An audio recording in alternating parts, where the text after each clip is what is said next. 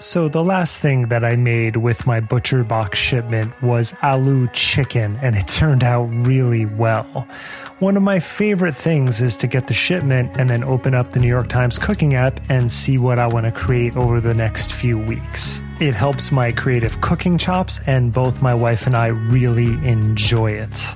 ButcherBox offers a variety of high-quality cuts at an amazing price, plus they have exclusive member deals, and they also have their own recipes, although I am preferential to the New York Times app, but that's just me. And you can sign up today at butcherbox.com/conspirituality and get their special deal.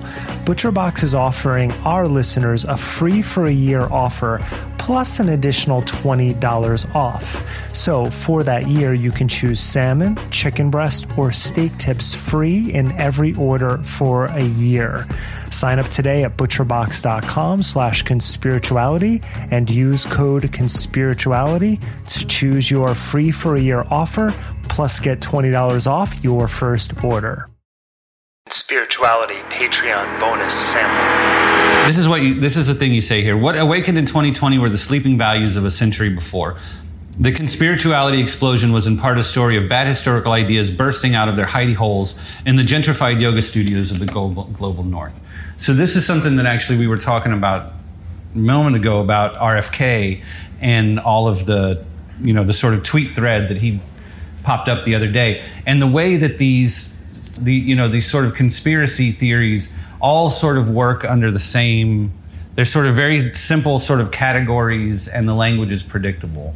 So the reason why is because, as you say in here, like, these things all grow out of protocols of the elders of Zion and stuff. Like, I hate to even but that is, a lot of it sort of starts in that era, right? Well, it all goes back to there, and I was having a conversation with someone before about RFK is very effective, and a lot of these wellness influencers we cover are very effective at brokering in binaries.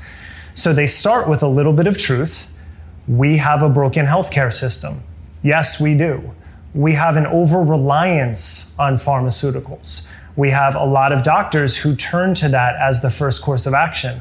All true. These are all problems. Wellness can offer some solutions with anxiety and stress and depression, anecdotally for different people in different measures. All of those things are true. But what you get when you get to an RFK is, we need to take down big pharma, so I'm going to be the first wellness president. My healthcare administration is going to be based in wellness, but it's going to be a free market solution, which doesn't make sense, but that's what he's proposing right now. Because people have lost trust in a lot of institutions for good reason, you have the space for people to come and to seem as if they're taking it down. You court some controversy, my friend. If you look intently enough at that pattern, a political impulse begins to reveal itself. The conspiracy theory is a paranoid fantasy about a source of disgust that haunts our lives and must be purified. It is a foreign influence. It is unnatural and repugnant. It must be purified from the body with cleansing practices, purified from the mind with prayers and chants, and purified from one's native land with anti-immigration policies, up to and including pogroms.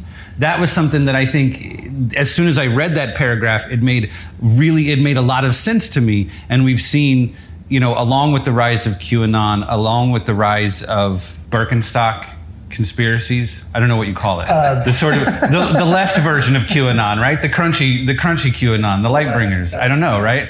That, even though I would never think about it that way, that certainly made a lot of sense to me, because we've seen growing anti-immigration, like, not just language, but the language gets more violent, it gets more virulent, and then you actually start to see acting out.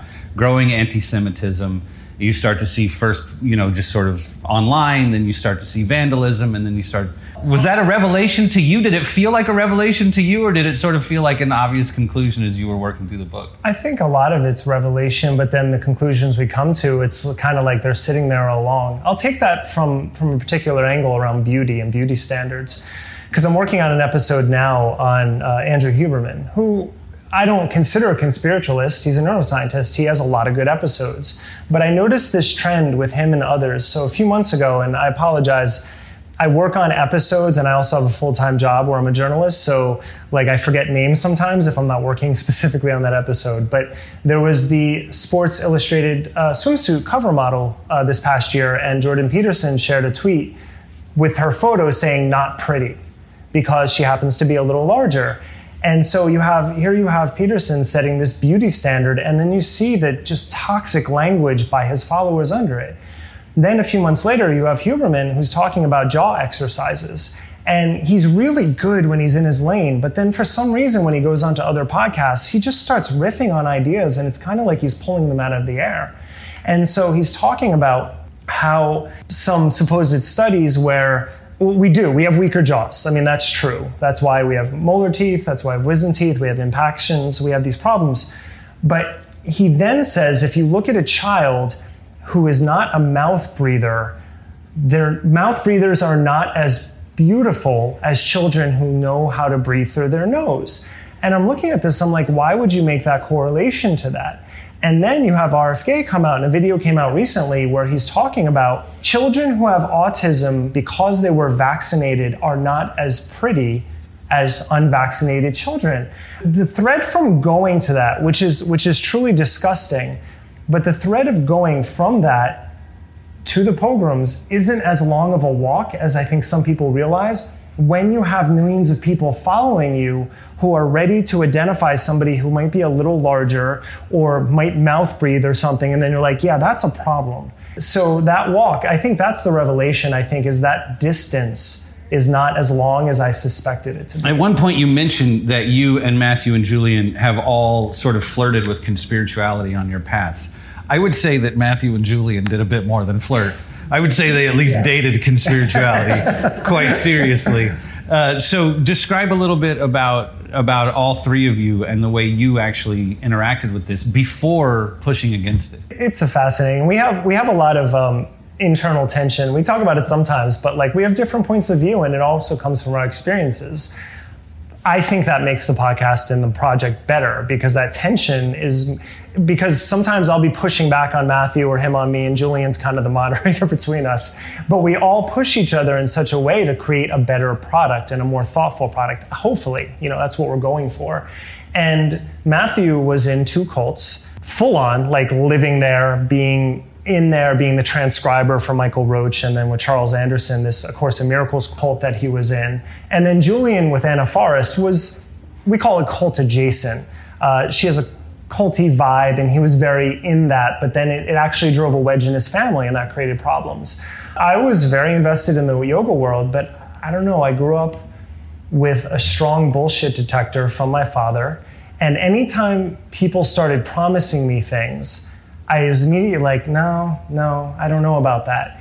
Even though I don't say I'm a practicing Buddhist, I'm not, but I have a degree in world religions, and Buddhism always made the most sense to me. And the reason that Buddha developed his own sort of ideology was because he was studying under 2 yoga masters. They kept telling him, if you do this, you'll be like us. And he was like, I don't want to be like you. I want to figure this out myself. And I do think I have had that attitude. So anytime I got pulled a little too far into something, I was sort of, because I practiced a lot of Jiva Mukti in New York City, and it has a pretty vegan culty vibe. I'm not against veganism, but that particular brand is a little bit rough.